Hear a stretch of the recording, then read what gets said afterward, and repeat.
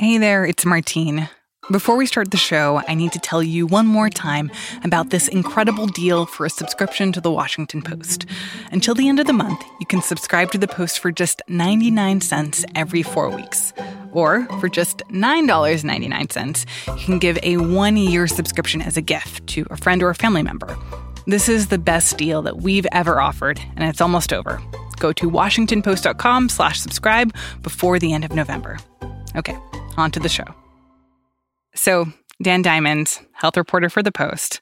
I don't know about your Thanksgiving, but on my Thanksgiving day, I was reflecting on how grateful I was that things with the pandemic were finally turning around, that I was getting to be with my family. At that point, I was blissfully unaware that there was even a letter in the Greek alphabet called Omicron. I actually had never heard of that. But now, in just a few days, it feels like everything has turned upside down with this new variant. I had a similar Thanksgiving experience where I was the rain cloud at everyone's picnic. But if I have to confess this too, first I was like, is that a transformer? But then I realized, no, I was thinking of Unicron from the Transformers movie when I was growing up.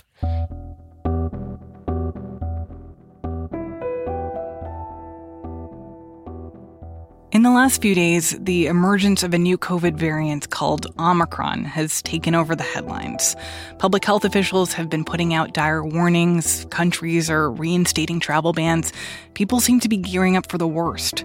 But there's this big gap right now between what we fear and what we actually know about Omicron and about how it may or may not change the course of the pandemic. From the newsroom of the Washington Post, this is Post Reports. I'm Martine Powers. It's Monday, November 29th. So far, there have been confirmed cases of the Omicron variant in Southern Africa, Europe, Israel, Australia, Hong Kong, and Canada. As of now, there still are not any confirmed cases of Omicron in the U.S., but public health officials and even the president today have warned that it might only be a matter of time before it's detected here. Sooner or later, we're going to see cases of this new variant here in the United States. We'll have to face this new threat just as we faced those that come before it. It looks like Omicron might become the next big hurdle in beating the pandemic. And now, the name of this variant is just one more obscure term that's suddenly cemented in our vocabulary. Omicron has emerged really quickly, concentrated in Southern Africa, and it has challenged what scientists expected about the next variant of coronavirus. Currently, there is a dominant variant known as Delta. Omicron has evolved from a different genetic lineage. It has lots of mutations, some that scientists haven't seen before. We reached out to reporter Dan Diamond to talk about what we know so far about Omicron and whether this variant is something that we should be seriously worried about. So, we know that Omicron contains several dozen mutations, including some that have surprised scientists, many that are concentrated around what's known as the spike protein, which is where current vaccines are focused. We know that Omicron's been detected around the world beyond Southern Africa, and we know that it appears to be growing faster than previous outbreaks. But then there's a lot we don't know. We don't know yet how Omicron will challenge current vaccines, although scientists strongly suspect it will evade some protection. We don't know what it means to be infected with Omicron versus earlier versions of coronavirus. It might be a more severe case. It might be more mild. And we don't know how widespread Omicron already is. It's quite possible it's already been quietly growing in the United States without being detected so far. So we know that this new variant was first detected in South Africa, but do we know that that is where this variant originated? We don't know, and that may be a continued mystery, just like the emergence of previous variants, and to some extent, the coronavirus itself. But the reason why Biden administration officials and global officials have targeted Southern Africa, so Botswana, South Africa, 6 other countries with travel restrictions, is the evidence suggests that's where the current epicenter of the virus variant is. In Southern Africa, cases have gone up dramatically in recent weeks. The number of cases that are specifically tied to Omicron are the highest we have seen so far in the world. It is quite possible someone brought it to Southern Africa, but from what officials are able to gather, that's where the most virus is right now. That's why there's been such a response focused on Southern Africa. It's been kind of remarkable to see how quickly countries around the world have banned travel from Southern Africa, and the U.S. has almost immediately put in place these travel restrictions from these countries in Southern Africa. And I have heard some criticism of President Biden and his administration for doing this, or at least calling it hypocritical that, you know, at the beginning of the pandemic, Biden criticized Trump for this travel ban against China, and that now similar restrictions are being put in place so quickly. So when you think about these travel restrictions, what's the rationale for them? How effective are they expected to be? And what are the potential downsides of these kinds of travel restrictions? You know, Martine, I've tried to ask this directly to Tony Fauci, other White House officials involved in the coronavirus response. And what they say is they've tried to learn the lessons from the earlier emergence of the virus. Travel bans don't work completely, but they might work to slow the spread of the virus, especially if we know that there are countries that are more heavily hit with cases. So Tony Fauci said, you know, the goal here is just to buy some more time to understand Omicron, buy some more time in case we need to spin up new vaccines that specifically target this variant. So every day matters in a global outbreak. Travel restrictions can buy those additional days. But I thought it was interesting, the president of South Africa, he came out and basically called these travel bans discriminatory. These restrictions are completely unjustified and unfairly discriminate against our country and our Southern African sister countries. The prohibition of travel is not informed by science, nor will it be effective in preventing the spread of this variant. The only thing the prohibition on travel will do is to further damage the economies of the affected countries and undermine their ability to respond to and also to recover from the pandemic. So is there a sense that there could be some risks here or some blowback from the fact that these travel bans have been implemented so swiftly against these few countries in Southern Africa? One fear that I've heard is this is a disincentive for countries to be proactive in warning the world if sanctions are essentially levied on the countries that are sounding the alarm. There's some truth to that. This is a global pandemic. We all need to work together, and countries that feel like they're being punished for what they see as doing the right thing, that makes it that much harder to have global trust and cooperation. There's also some irony in that the United States and other countries putting these restrictions on places in Southern Africa. The United States has been dealing with a raging coronavirus outbreak for over a year. So we are, in many ways, exporting virus to the world, even as we are putting restrictions on other countries. I'd also love to talk a little bit about the vaccination rate in South Africa and some of these other countries that have these travel bans. How many people there are vaccinated? So South Africa is both a good outlier and also a concerning one. On the continent of Africa, South Africa is better at vaccination. About a quarter of the population has been fully vaccinated. But compared to the United States, for instance, that is significantly behind where we are here with about 60% of the population. And do we know why that is? Why they're behind?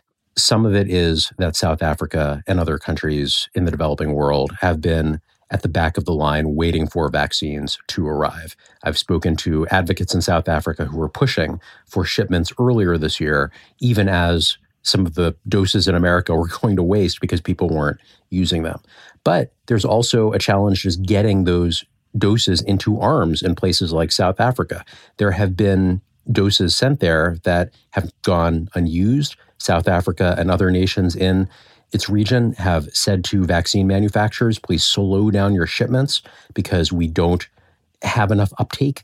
Some of these doses might expire, they might go to waste. So it's a combination of both waiting to get the shots, but also once they're arriving in South Africa and neighboring countries, not having them immediately go into arms. It does feel like this moment is the culmination of a lot of conversations that we've had over the past almost year when it comes to vaccine inequity. And I know that you said that some of this is that the vaccines are there, but they're not able to administer them or get them into people's arms. But at the same time, I mean, we've talked so much about Africa in particular being the continent that's at the back of the line when it comes to vaccines and being able to get the number that they need to get high vaccination rates. And in some ways, I wonder if this is like a I told you so moment from public health officials who say, look, you can't just be looking out for your own country, that any country that is unvaccinated is a risk to everyone.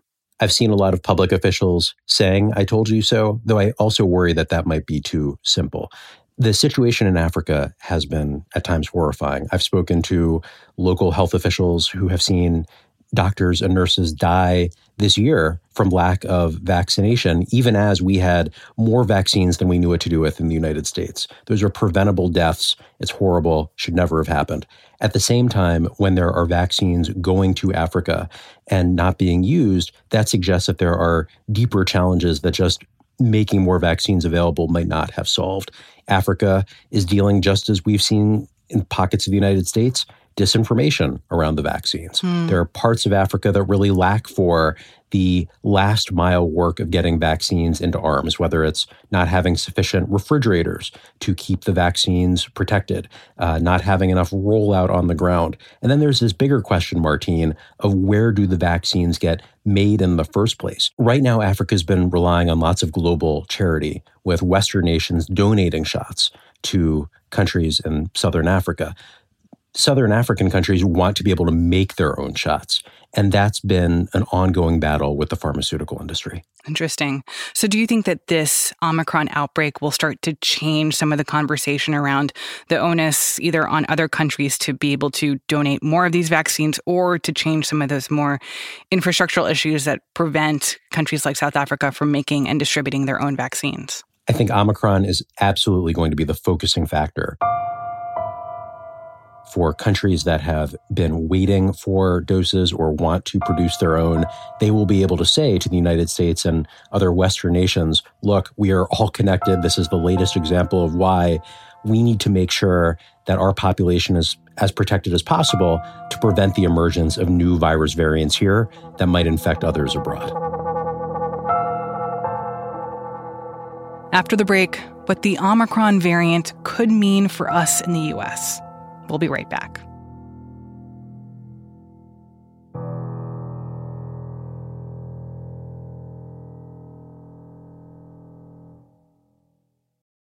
Hey, this is Christina Quinn.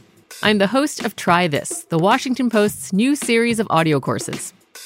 The idea behind Try This is to become better functioning humans without having to comb the internet for countless hours. In our first course, we learned how to sleep better. Now, we're going to learn how to make our friendships stronger. I'll offer expert tips that are doable, and I'll keep it short. So let's do this. Class is in session. Find Try This from the Washington Post wherever you listen. As public health officials wait to hear about possible Omicron cases here in the U.S., the Biden administration is already trying to prepare for what an outbreak of this new variant would mean for us. So they are doubling down on vaccines and on boosters. The early evidence suggests that while Omicron may be able to evade the vaccines and get into people who have been fully vaccinated with 2 shots and a booster, the symptoms may be relatively mild. Now, it's early days. That may change. Those are anecdotal reports from South Africa.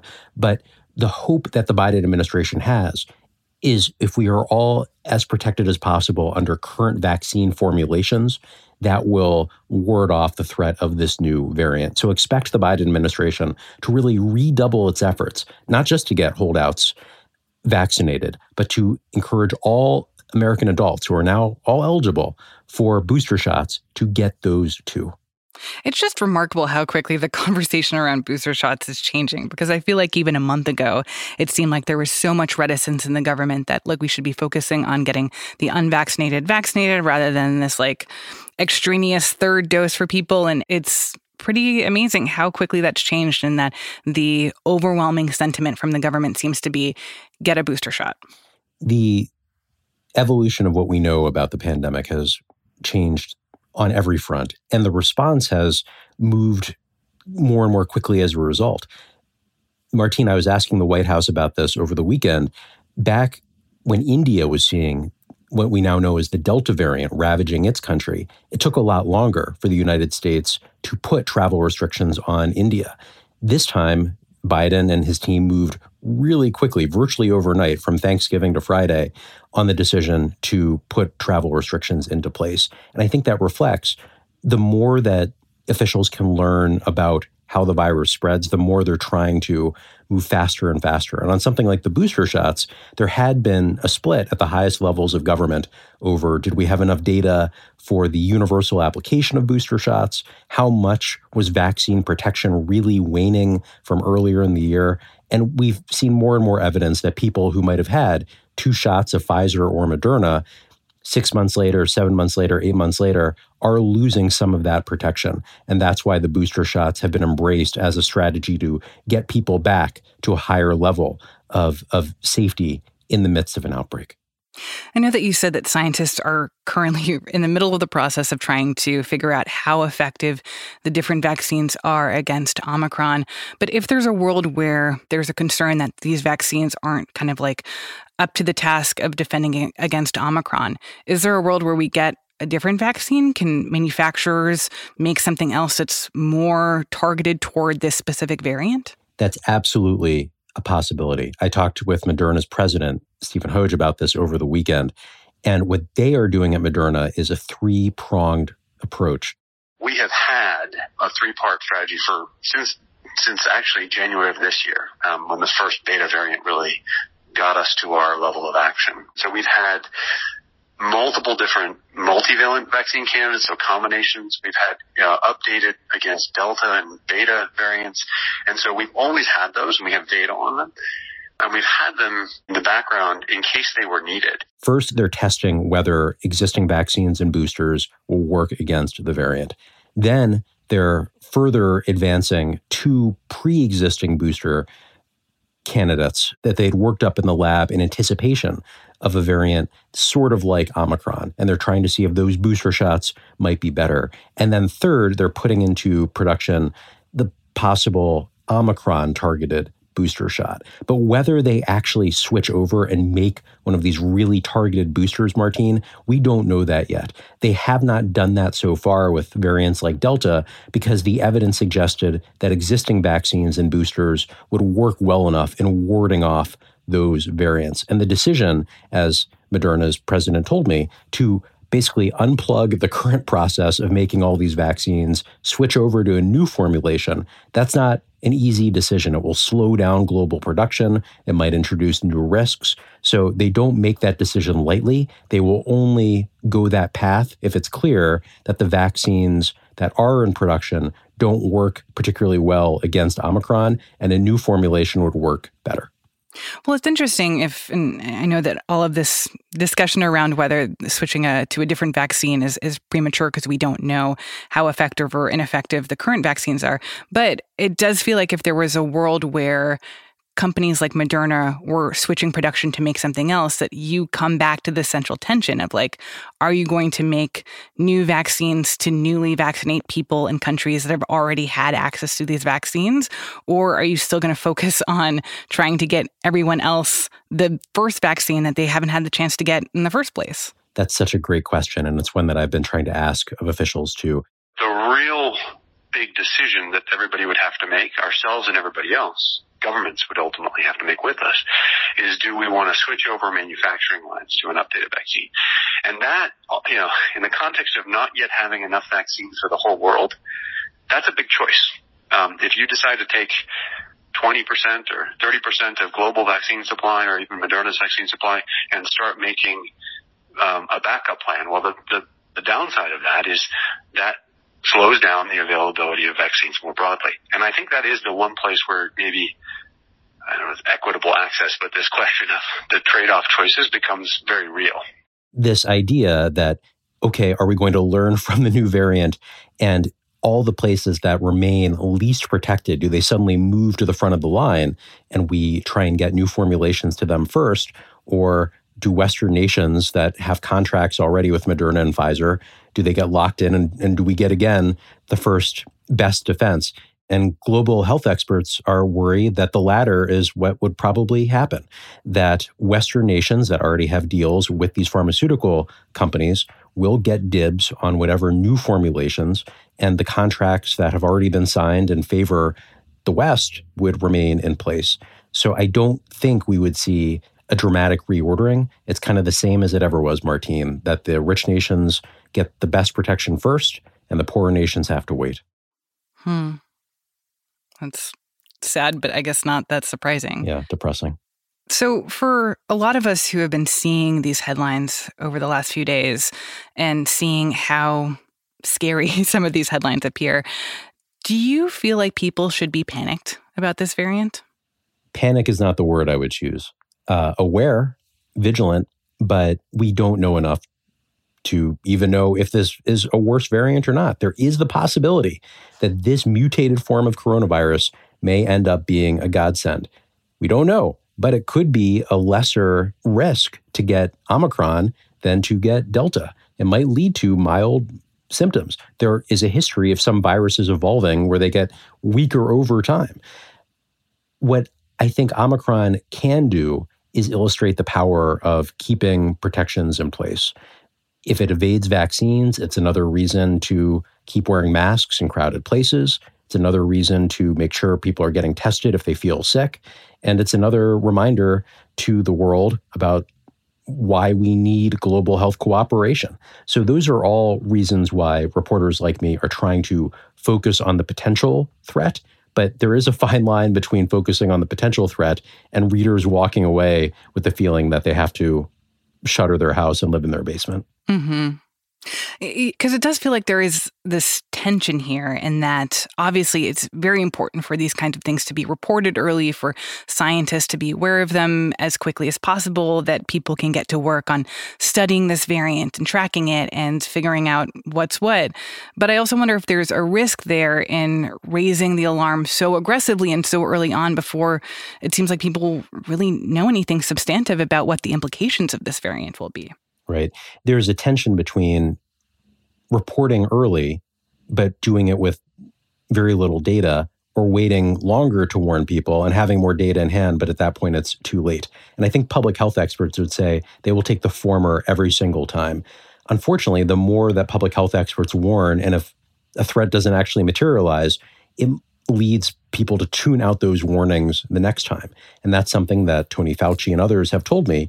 They're trying to walk that line. And I know as a reporter, I think about this all the time, Martine. The Moderna president told me in the lab, they were looking at Omicron and they thought it was, quote, a Frankenstein. It scared the heck out of us because it was like a Frankenstein mixture of the greatest hits. I mean, it really had everything we were worried about coming together, and seeing it in one variant so quickly. The only hope we had was that maybe it wasn't going to transmit. Maybe it had gone too far. But I think what we've seen in as early as, Thanksgiving and then through the last 48 hours is that actually this is out there and pretty broadly. That might scare some people. It might help others. And I think about what is the best way to communicate how this virus looks and why scientists are so worried, but also not freak out Americans who might not need to worry about this at all. And that is the kind of tension that we will probably still be living with, regardless of what happens with Omicron, because it certainly is not the last variant that will emerge. Is it the worst variant? We'll probably know that better within a couple of weeks, but can't say yet. So what is your advice to these Americans that you're trying very hard not to freak out? I know that I feel, as someone who is recently boosted, pretty good about resuming daily activities. I've gone back to swimming at the local pool. I went to the movie theater last week. I had dinner with friends. But I also know that if Omicron is already emerging quietly around the world, and there's a chance it might infect vaccinated people, it's that much more important for me to keep masking, to avoid really crowded places until we know more about what Omicron really is and what it can do. So I am moving into a more cautious state these next few weeks as we wait on more data, but I'm not shutting down the life that I know I was looking forward to resuming, and many others too. The reason we got vaccinated, got boosters, was to resume some semblance of normal life, and Omicron's emergence is not reason to put that all away just yet.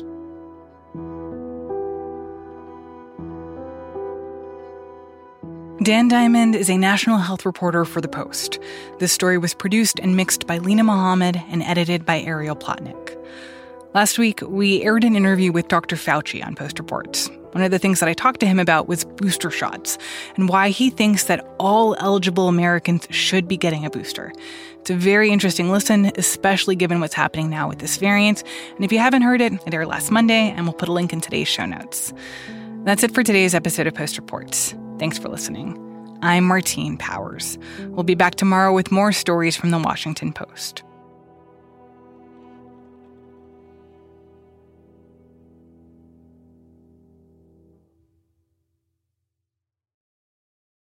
Hey, this is Christina Quinn. I'm the host of Try This, the Washington Post's new series of audio courses. The idea behind Try This is to become better functioning humans without having to comb the internet for countless hours. In our first course, we learned how to sleep better. Now, we're going to learn how to make our friendships stronger. I'll offer expert tips that are doable, and I'll keep it short. So let's do this. Class is in session. Find Try This from the Washington Post wherever you listen.